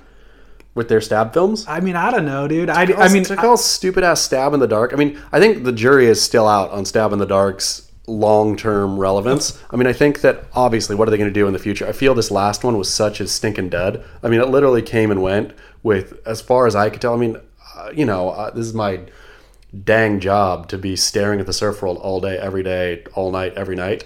This last Stab in the Dark passed so quickly and without any fanfare, and it just all seems preordained. It seems like Lost has been Biolis has been a big sponsor, or I don't know how big, but paid a lot of advertisements for Stab, and now, oh wow, Biolis wins. He hasn't won yet. Whoa, who would have ever thought that? Like, I don't know what they're going to do with it, but I think people will look back. I think Stab felt in those years that it was really popping, or what? How long has Stab in the Dark been around? 3 years? 3 or 4. Okay, so like year 2, where it was like, oh man, this has energy. It's exciting. We can like sell out, whatever, screeners or bars or wherever they screened it. People can't wait to know who the winner is. Can't wait, we have fun, all this, that, and the other thing. I think next year, people, when you mention Stab in the Dark, people aren't even going to remember what it was as a concept. What? Remember the surfboard shaper thing where, oh, yeah. Yeah, well, I think that it definitely has a limited lifespan of when it's relevant. I mean, everything it's relevant for the week or month that it's out, but it's not relevant anymore. Right. I think this last one was relevant, not even relevant for the hour that it was out. No, correct. But if you put that in the pantheon of surf film, in the way that like Chapter 11, Dane Reynolds' Chapter 11, which by the way won the #1 spot on their list, has staying power. Sure. Globe's films have staying power. You know, those things have these kind of, I don't know, there's much longer imprint left. Yeah, I mean that's what I'm saying. Much more influence on culture. I mean, Stab in the Dark. People are not going to remember what it was, even as a concept, in 2 years. Well, yeah, exactly. It fits. It'd be better classified as like a web edit. Yeah. Even though they're longer in length, they're feature length. It's a web edit. Yeah. You know, whereas those other things are kind of defined as surf film. John Florence is done. It's the crazy thing. I mean, about human attention span. I guess everything. Even you think American Idol, right? The most popular singing show ever in the history of the world. That had a run. I mean, it was what people got tired of it after 20 years or whatever it was. I mean, the long run, but still, even something as simple and easy to understand as singing, a singing show, who's the best singer, has a run where people are no longer interested in that format. Who's the best singer? I was listening to something the other day, and they posed the question of who was on their respective show longer, Farrah Fawcett on Charlie's Angels or Chevy Chase on SNL. Do you have a guess? I'd say Farrah. They were both on for one season. Yeah, that makes a lot of sense. But that became what those people are like. Imagine the so amount of iconic influence in that year. Yeah. Just 1 year of work, and boom, you're on the map forever. For all of eternity, this is what they think of you. And nobody ever. I mean, maybe they do now, but for all my whole life, nobody would have ever said Chevy Chase. Where did he get his start again? Everyone knew Chevy Chase. Coneheads, on and on and on. Him and Dan Aykroyd, like all of it was Saturday Night Live. Yeah. Heard that guy's a real asshole. Chevy Chase? Yeah. Oh, I heard there was real problems with, there was real problems with him during the, what was the show he's on? Not Parks and Recreation. Community, yeah. He punched Joel McHale in the face. He's just a crotchety old man. Very funny. Which makes me kind of love him more. Totally. That's exactly what Chevy Chase should be. By the way, in terms of what we're currently watching, I know you love Succession. A podcast listener in Boston, Evan, told me that Yellowstone is like Succession for the Wild West. Okay. It's modern day. It's not like old cowboy time. What channel did you know, or what network? I found it. I downloaded it online, but it airs, I think, on CMT. Okay. Which I don't have. Yeah, but you could find it on the internet. Hulu or whatever? Through whatever. Kevin Costner is the lead. Oh. Kevin Costner, Wes Bentley. It's called Yellowstone. It's called Yellowstone. Okay, And he is this huge landowner in Yellowstone in Montana. And, it's about real estate developers encroaching on his land and the main towns in Montana kind of partnering with the real estate developers because it's good for the bottom line and taxes and all that stuff. So he's trying to protect his land and maintain the dignity of this old way of doing life. But by the way, he's also now probably a billionaire, if not with money in the bank, certainly in terms of assets. And he's also a cattle rancher. So he's making money cattle ranching enough so that they can build out the properties and have helicopters shuttling them around back and forth. So it's this, nebulous, big moneyed interest that's spread through a lot of different entities trying to encroach on this singular individual trying to retain this thing. Have you started? Yeah, I'm midway through season 1. It's really good. Okay, thank you. Who did that come from? Evan in Boston. Evan in Boston. Thank you so much. I'm gonna kick in. I was needing a new one. Yeah, I've been Yellowstone. I've got a recommendation for you too. Okay. If you haven't started yet, surprised me. This one came out of left field. The Young Pope on HBO. With Jude Law. I have not watched it. Exactly. I didn't either. I thought assumed when it came out a couple years ago that it was a standard kind of send up at the Catholic Church, like child abuse and whatever, just like tropes that I was not interested in. But I saw the preview, the new Pope, I do believe HBO is releasing the next season or version of it, or the continuation of it or whatever. And the trailer looks so good. I was like, why didn't I ever go watch The Young Pope? So started in The Young Pope. Fascinating. Okay. I mean, I'm 4 episodes in, 5, but utterly fascinated. I was inclined to watch the new season because the new season is directed by Paolo Sorrentino. Exactly. Who is he? I mean, the old one is too. Gosh, he created, wrote, and directed, as far as I can tell, every episode so far of The Young Pope. He is one of my favorite filmmakers. He's what has he done? Filmmaker. Greatest film of the last, 5 or 6 years. It's called Youth. Okay. With Michael Caine, Harvey Keitel, Paul Dano, Rachel Weisz. Okay. Excited. It's so good. Oh, then you're gonna love it. I mean, this is so beautifully shot. Yeah. And beautifully done. The young. I mean, Youth is the same way. I don't know how that. Did HBO just do a bad job? Because I feel The Young Pope came out a while ago, right? It's not recent. Dude, HBO. Did they just do a horrible job marketing it? I'm not sure what their program is, but their shows become popular after they go off the air. I mean, it's crazy town. I'm thinking, how in the world was I not on the edge of my red velvet seat for this while it was happening? Stuff comes and goes, and then I find out about it 3 years later. The Wire. Whoa. I'll watch The Wire after it already came out. Exactly. And I'm like, oh yeah, people were talking about that. But for them, it's like having 500,000 viewers is huge nowadays. And that's what they get.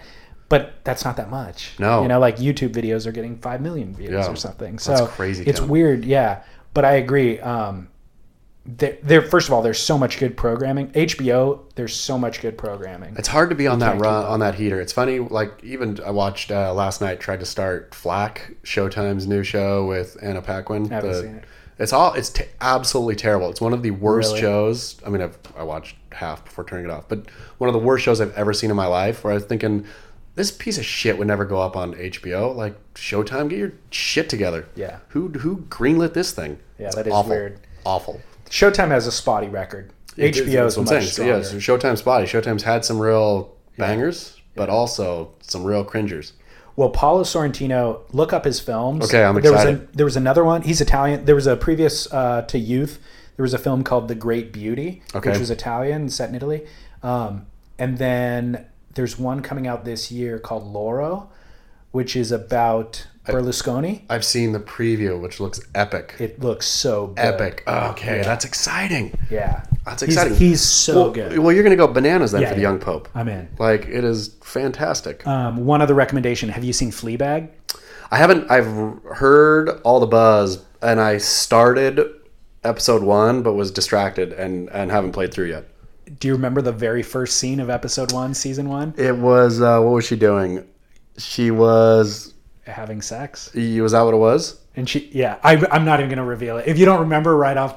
I mean, I was real distracted. I turned it on, was like emailing or something while it was playing. Okay. The opening 3-minute scene alone tells you everything you need to know about the series, and you either love it or not, or hate it. I loved it. Are you? So you're in. Good. All in on Fleabag. So good, dude. Fleabag was epic. Should we turn The Grit just into a film and television review show? Yes, we should. I think clearly that's where our passions lie. We do not care about surfing at all. Should we do a segment of Love Hurts brought to you by Manscaped? Let's do it. Manscaped.com is our sponsor for this segment. How does it feel getting that Manscaped money? Oh, man. So good. They're keeping us in business, dude. It's crazy town. It's great. It is crazy town. So listeners, support Manscaped if you want to support Chaz and my work. And by the way, not an unkempt junk is so 2019. We are in 2020, ladies and gentlemen, and you have no excuse to not be, I don't know, Manscaped and, by the way, hygienic. This is a hygienic move. I feel, too, with the nerds taking over the world, you can probably blend in a little better if you're, like, totally have no body hair at all. I feel nerds generally don't have body hair. If you look at, like, Zuckerberg. Can you picture Mark Zuckerberg growing any body hair? Nope. Smooth as a baby's butt. Exactly. And I can't imagine him hiring people who have lots. I feel that would make him feel weird. New World Order. Exactly. Involves Manscaped.com. And the promo code to keep us in business is the word surfing. You get 20% off and you get free shipping, which is crazy. But the Lawnmower 2.0 has skin-safe technology. So you don't nick anything. It's waterproof. You could use it in the shower. Get it on manscaped.com. Chaz, love hurts. Love hurts. Okay, so real quick before we begin, are you officially coupled up? There was an Instagram post, I think, no. or it wasn't Instagram. Sorry, it was a text thread. Text thread. Matt Warshaw is heavily invested in my love life, and every time I see him or talk to him, we do deep dives into what it's like dating now, and he's trying to give me advice because he's happily married and like he had a perilous navigation of his own dating life for a decade or two. So yeah, he chimed in. Somebody sent a couple photo to our text thread, and then I was like, Warshaw, check it out. Look who I'm with. So officially coupled up, the answer is yes. Okay. Yes. Fantastic. So now Things have taken a turn. So should I present these love hurts in terms or in light of your new relationship? Congratulations, by the way. Thanks. I'm going to leave it up to you. Okay. I was going to play the last couple of shows, by the way, I've been playing the single man role. Yep. While I haven't actually been single. So I'm willing to do either or. Okay. So I'm just going to put this one out here. Okay. You can apply to your new relationship or not. Are you guys, you're not living together? No. You're just happily dating. Yeah. You're exclusive. Yep. These days, do you have an exclusivity talk? Did you sit down and say, hey, I'm not going to see anybody else. If opportunities present themselves, I will turn them down. Just letting you know. I mean, how does that go? The answer is you generally do. Okay. We have not. Okay. It's just assumed. We're in a unique situation where we both knew instantly. So you never even had to say it. Never had to say it. Uh-oh. What if she is listening to this right now and thinking, oh, shoot. Better cancel the side piece. Exactly. Better cancel all the side pieces. I'm okay with that. Okay. I'm glad that she got the reveal.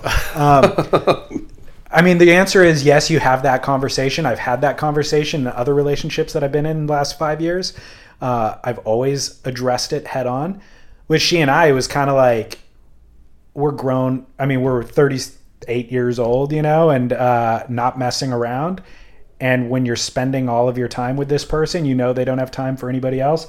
And on the few nights that you're not together, you're kind of texting and in communication throughout. So I don't know where they would squeeze anybody else in. Okay.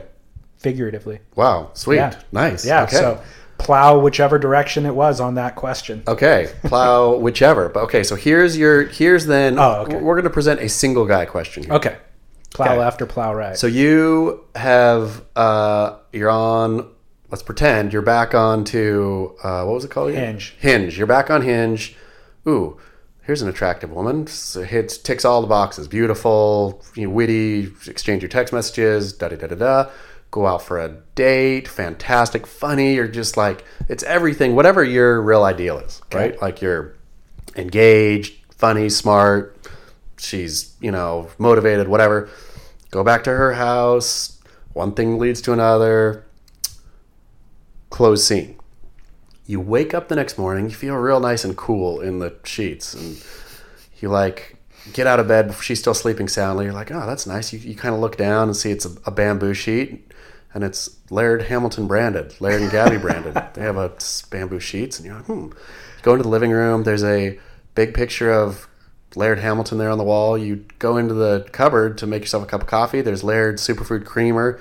You realize then that she is a Laird Hamilton super fan. You start looking around frantically. You see the Laird Hamilton cookbook. You see Laird Hamilton's new, Catch Every Wave book on the coffee table. You see Laird Hamilton DVD next to the television. On every product that Laird Hamilton makes. You see instruction manual, how to make your own ice bath in the backyard. She's full on Laird superfood fan.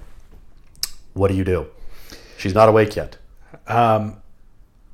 First of all, this makes perfect sense why she would be attracted to me, because our likeness is so uncanny. Yep. I'm a Laird doppelganger, my hulking physique. The heart wants what the heart wants. Of course, yeah.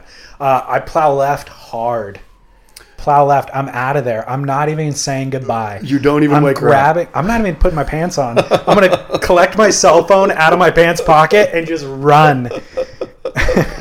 It would be terrifying. I would run for the hills. I was really thinking about it, really gaming it out on my way up here, because at first I just thought that would be funny. If you woke up, my initial thought was you wake up and go make yourself a cup of coffee and there's Laird Superfood Creamer. That's it. But then I was thinking of all the Laird products, and you could really get a lot of Laird products. And I was thinking the person who is a Laird superfan, no matter how wonderful they appear, I don't know how you can work that. Psychopath. I don't know how. This is an indicator to me that she will end up slashing my tires if she knew my name and address.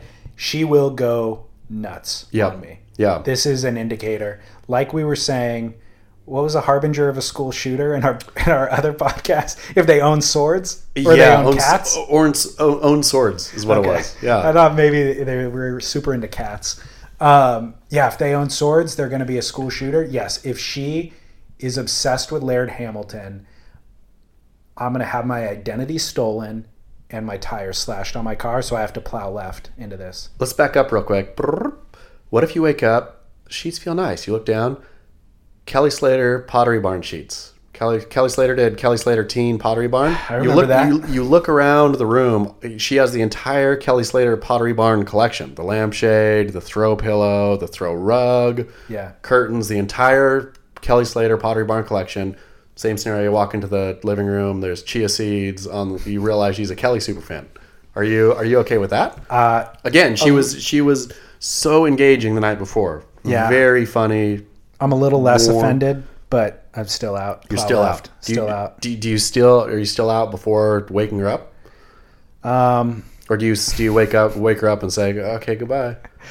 I run for the hills. Again. Yeah. Kelly Slater, run for the hills. I'm going to hop on her KS Flex decks. Remember those? Yeah, totally. She has all the products. And book it down the street. Her relic Flex decks that she got back in 1999. Flex decks was pretty sweet. And I'm going to book it down the street. Out. Yep. Is there any professional surfer? I mean, I guess there's not that many who have complete lines of home goods like Laird and Kelly. But Gabe Medina, I mean, is there any...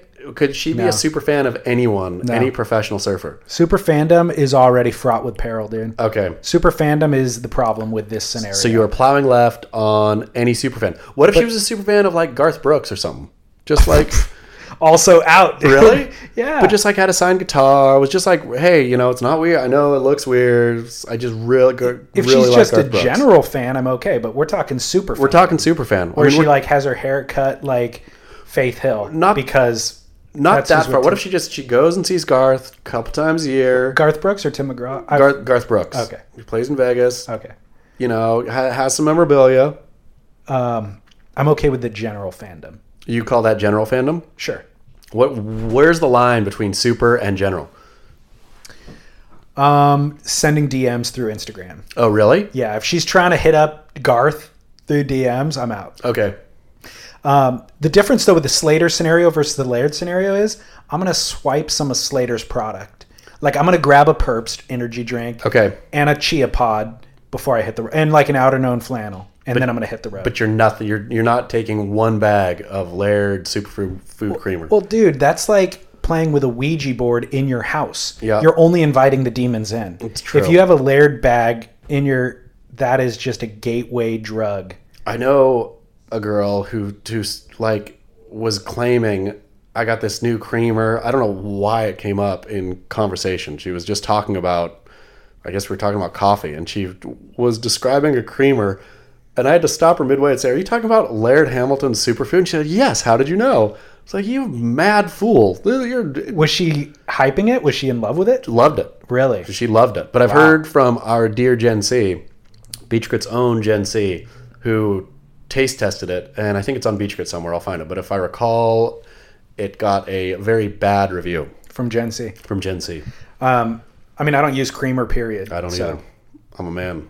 Doesn't serve any purpose in my life. The greatest thing is that he's surfing Goofyfoot on that.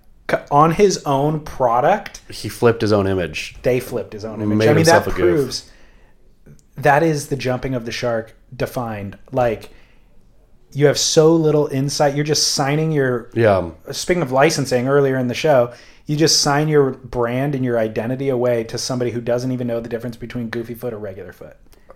I have a... Is it Reg Flip Goofy? I think. On the cover of Welcome Paradise Now Go to Hell is a flip. Who is the actual image of? It is Brian Connolly. Really? Yeah. I could see that now that you say it. Flipped. At Chopu. Yeah. I remember the image. Exactly. Did it on purpose, though. He had duct tape on his foot, right? Exactly. Did it not pipe and not and flipped it just to keep it mysterious.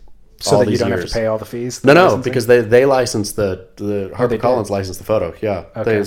they had to license the photo and get permit. You know, I don't know how those photos are licensed, but yeah, they paid the licensing fee, got the photo, and then flipped and did a little bit of. I insisted on a little bit of airbrushing on the board just to cover up sponsors. Yeah, so I remember that image. Obviously, he was riding a yellow board, Yep. wearing a spring suit with duct tape tape on foot. his foot in this gaping Chopu barrel.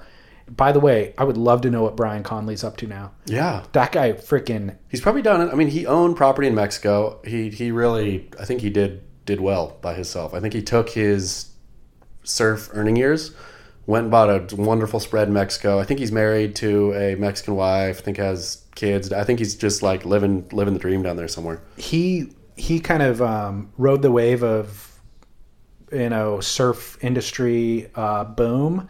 He was on Oakley and then just put himself in the craziest pits from Puerto Escondido to Chopu and went on like a all vegan diet or something even wilder than that. Just Yeah. like it was, and it got Super so raw, skinny. vegan, yeah. So he's just like this skinny, frail looking dude standing in like these 15-foot caverns, 15 foot tall, 15 foot wide. He had a run, Brian Conley. I mean, It was so gnarly. For a minute there, he was like the heaviest charger on earth. It was I feel. super impressive. Yeah.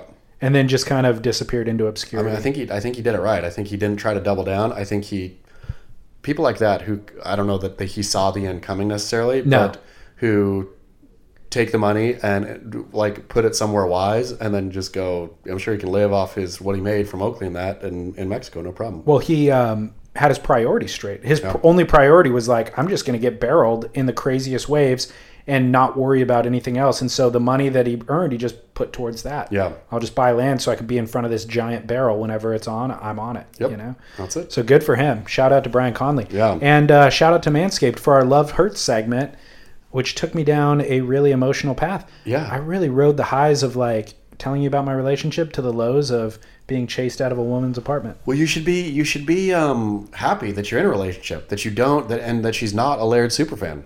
She is definitely not a Laird super fan. Does she have a favorite professional surfer? Nope. Does she know any professional surfers? Nope. Not even Kelly Slater. I'm sure she's heard of him. That's it. Yeah, the max is that she's heard of him. I mean, she doesn't care at all about, other than insofar as I care about it. Okay. So like she's learning a little bit. Does she pick your brain? I mean, is she like, okay, I can clearly tell you're passionate about this. Who do you like here? And Well- what parts about this do you like? She caught me either talking to somebody or saying something at some point. So then when the Pipe Masters was on and she was checking in later in the day, she's like, oh, what'd you do today? And I'm like, oh, Pipe Masters was on, so it was really exciting, blah, blah, blah. She goes, how'd John Florence do? Ooh, So I was like, how do you know John Florence's sweet. name? She's learning. It was because the day before she must have heard me talking about John making his comeback from injury. Do you want her to learn stuff so you can talk about surf with her, or are you going to say, please forget that you ever heard the name John Florence? I don't want her to learn anything at all because I don't want to talk about surf at all. Yeah. I mean, I talk about surfing so much, let's say from 9 to 5, that checking out at 5 o'clock, let's discuss something else. Perfect. Yeah. But anyways, manscaped.com, promo code surfing, 20% off. And we joke about plow left, plow right because the Plow 2.0 is the straight razor that is the closest cutting product on the market. So check that out. And let's close out with Barrel or Not, Chaz. Let's do it. Barrel or Not, New Year's resolutions. Nah. Really? Full nah. Yeah. Why? You don't want to be a better you? No. Like, I think I'm all about changing bad habits or that, but I think tying it to New Year's is just, I mean, I get it. I get if you need a kick over the line, but the fact that they never, ever, ever work That's the problem. is, so if it's never, ever, ever working and you've tried to attach it to this New Year's Day thing, then maybe try attaching it to another day, right? Why not April 1st? Your April Fool's Day resolution. It clearly hasn't worked. Yeah. And so, it's what do they say? The definition of insanity is trying the same thing, expecting different results. Yeah. Abandon. You're right. So the percentage of New Year's resolutions that actually end up following through is got to be in the low teens, I would imagine. less than, Yeah. So if you want to make sure that whatever you want never comes to fruition, make it a New Year's resolution. Exactly. Yeah, you're right. Okay. No barrel. Nah on New Year's resolutions. Barrel or nah, calling someone a rock star. Oh, Straight from your this your is- article on Beach Grit. This is one of my, speaking of sending thoughts and prayers, one of my pet peeves. I loathe it when people in other things are called rock stars. Rock star is a rock star, right? It's a rock and roll star.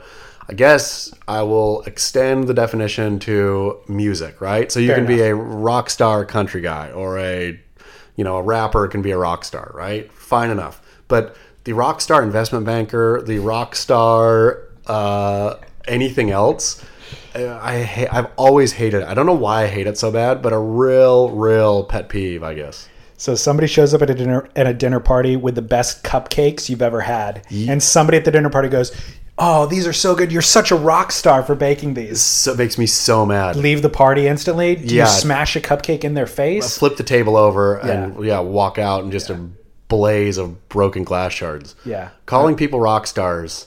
You're such a rock star. Like, because the people use it to mean you did something good. Yeah. Like, or you are good at something. Rock stars, I mean, I guess they're good at playing music, but generally they're bad, right? And so They're bad humans. Yeah. They're bad husbands. yeah, They're bad drug addicts. drug addicts. I mean, all of it. And bad so, parents. if that's what people meant, like such a rock star investment banker, and he comes in just with cocaine still dribbling out his nose, and like then I would support the analogy. Yeah. The rock star analogy, if it meant this guy, wow, I don't know if you want to put your investment portfolio with Bob. He's a stinking rock star. Where you see Bob come in just like hammered at 2 p.m. Then yeah.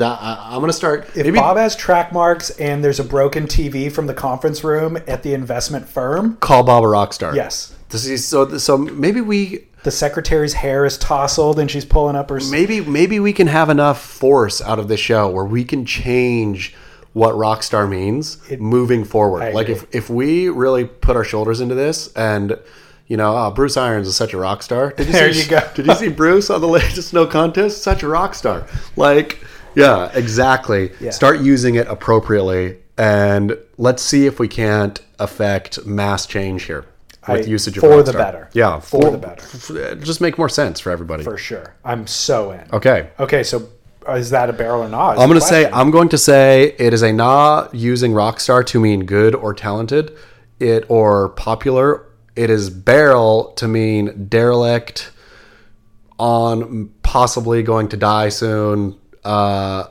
also talented, right? Because I think you have to be a rock star. Clearly, it can't just be like the bum in the gutter ain't a rock star, I mean, unless he's rock star bum. Like he's the best bum ever.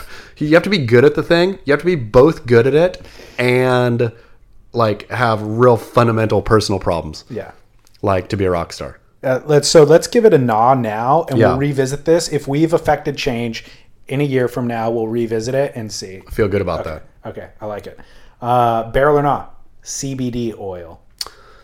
It can't get to be a bigger nah for me. Really? I mean, I think I have a lot of big nahs here, but I mean, in general, I think you pick good ones because I'm fairly opinionated on most of them. But CBD oil is it's a flat out lie, obviously, which is dumb. And then, like, I guess if I was a CBD oil company, I'd be milking it too. But it's honest to goodness no different than Power Balance bracelets. Really? Yeah, it is absolutely does nothing. CBD doesn't usually go through the skin, or I think it has to be a real specific formulation. And in order to actually work, as far as I understand, listeners will tell me I'm wrong, but I know I'm not wrong. It has to be THC is the way Catalyst? it actually is the way it actually gets into your bloodstream. That's the way it actually works. So to take out the psychoactive element, the THC part. And I don't think you have to have a lot of THC to have the CBD work. So I guess a CBD oil, like a 20 to 1, whatever, 20 CBD to 1 THC, maybe that works, or there's value there. So I'm not going to say, I'll step back a little bit. CBD only oil. CBD oil without THC is a complete lie. Entourage, that's what it's called. The entourage effect. You need THC as the entourage for CBD to work. Man, okay, that's a bummer for me. I wanted CBD to be the cure-all. It can be. I mean, it can't be a cure-all, but it can work. I think you just have to have some THC in it, which is good news for you. Yeah, exactly. You can start smoking some joints again. Or you could have the oil with the THC in it. You Exactly. don't have to ingest it through smoking. Right? Exactly. All right, cool. I want it to work. I haven't researched it at all. But I do believe, again, though, still, I don't know how well it transfers through skin, to be honest. Right. So that's something to look at. So for my arthritic hand, I don't know, but it might. But I think that it doesn't. I think the science is still out. I think the science is still out on what it does. I think people generally know, though, it is. I heard even a cranky anti-weed doctor on NPR or something say it is, in fact, an anti-inflammatory. Oh, it is? Yeah, CBD does act as an anti-inflammatory. It's just how much do you need for it to really work, how, et cetera, et cetera. I think the jury's still out on that. But no, I think CBD oil, it's not a cure-all, but I think there is value as long as it's attached to the beautiful THC. Are you a fan of marijuana, David Lee Scales? No. Do you consume cannabis? Not so much. No. When you consume, do you smoke it? Do you eat it? Do you drink it? I'm anti-smoking, period. I don't enjoy smoking. Like, I just feel like it's poisonous. Or You never after a podcast, you never think, oh man, go get a cigarette right now. No. Really? No. Yeah. You've never been a smoker though, yeah? Never. Yeah. There was a moment in Florida this past trip where it was late after the screenings. It was like midnight. I didn't want to drink anymore. I had been saturated in alcohol. And you and a couple of other people pulled out cigarettes and started smoking cigarettes. And I was like, oh, I kind of get it now. Socially, I kind of get this is the moment in the night where it's just this is the right thing to do. But I still didn't smoke a cigarette. Socially, I feel that's where it has real value. Yeah. I mean, it's like I don't smoke ever. Yeah. But it made perfect sense. Yeah. It was like this very small window at midnight where this makes sense. And I already feel completely bad and gross, and I just want more grossness. Add on a fast food hamburger onto this too. Precisely. Yeah. It's real funny how when you're in that downward spiral of feeling gross, where somehow it makes perfect sense to just tack on another gross thing. Yeah. Like, I've had way too much to drink, now I'm going to smoke a cigarette, and now I'm going to eat bad fast food. You know what it is? Strangely, I feel like it's a reward system where it's like the fast food is a reward or the cigarette is a reward, and I'm feeling so low right now and so crappy. I want to reward. I want to give myself this treat. But the treat is only hurting you. Yeah. And making you feel worse, and so then you need another treat. Yep. And then you wake up in the morning feeling hungover and terrible. So you're like, you know what would be good right now? A breakfast burrito. Yep. So you do it again. Yeah. And then a Bloody Mary to even out. It's completely contradictory. Next thing you know, you're smoking darts in the parking lot. Exactly. Oh, man. Yeah. Living a rock star life. Yep, being a rock star. Well, this has been a really interesting episode of The Grit. Less surf. We had a science segment. We did. We had a movie review segment. We had therapy session. A lot. We had thoughts and prayers. We had like an emotionally cathartic portion. Crazy. Yeah. I would argue 2020 is our greatest. This indicates our greatest year of podcasting ever. I think so too. We're off to a phenomenal start. I think people are really going to love this. I think this is going to go outside of the surf world into both self-care and science. On the brink of 2021, when they do a best of list, I would like for them to include this podcast as the best of podcast series 2020. How did nobody do a best? I mean, I guess that'll be 2020. When 2030 hits, there will guarantee be a best. Do you think podcasts will still be around at 2030? I have no clue. If they are, you'll be viewing them through your VR set. Ooh, you'll be right here while you're banging your avatar, simultaneously listening to your podcast and rock climbing. So right here on the couch at Album, the prettiest little surf shop in the world, will be all our listeners. We won't even be here. You'll be at home, I'll be at home, but we will then all be here together in Album together. Okay. Virtually. How many people can fit in virtually? Endless. Oh, sweet. We'll create a stadium, Album Stadium. We will really be rock stars then. We really will. All All right. Well, thanks to Album. Thanks to Manscaped.com, promo code surfing, and BeachGrit.com is where you can find everything that Chaz and I discussed. An exciting day today. An exciting decade. Until January 10th, Chaz. Get barrel.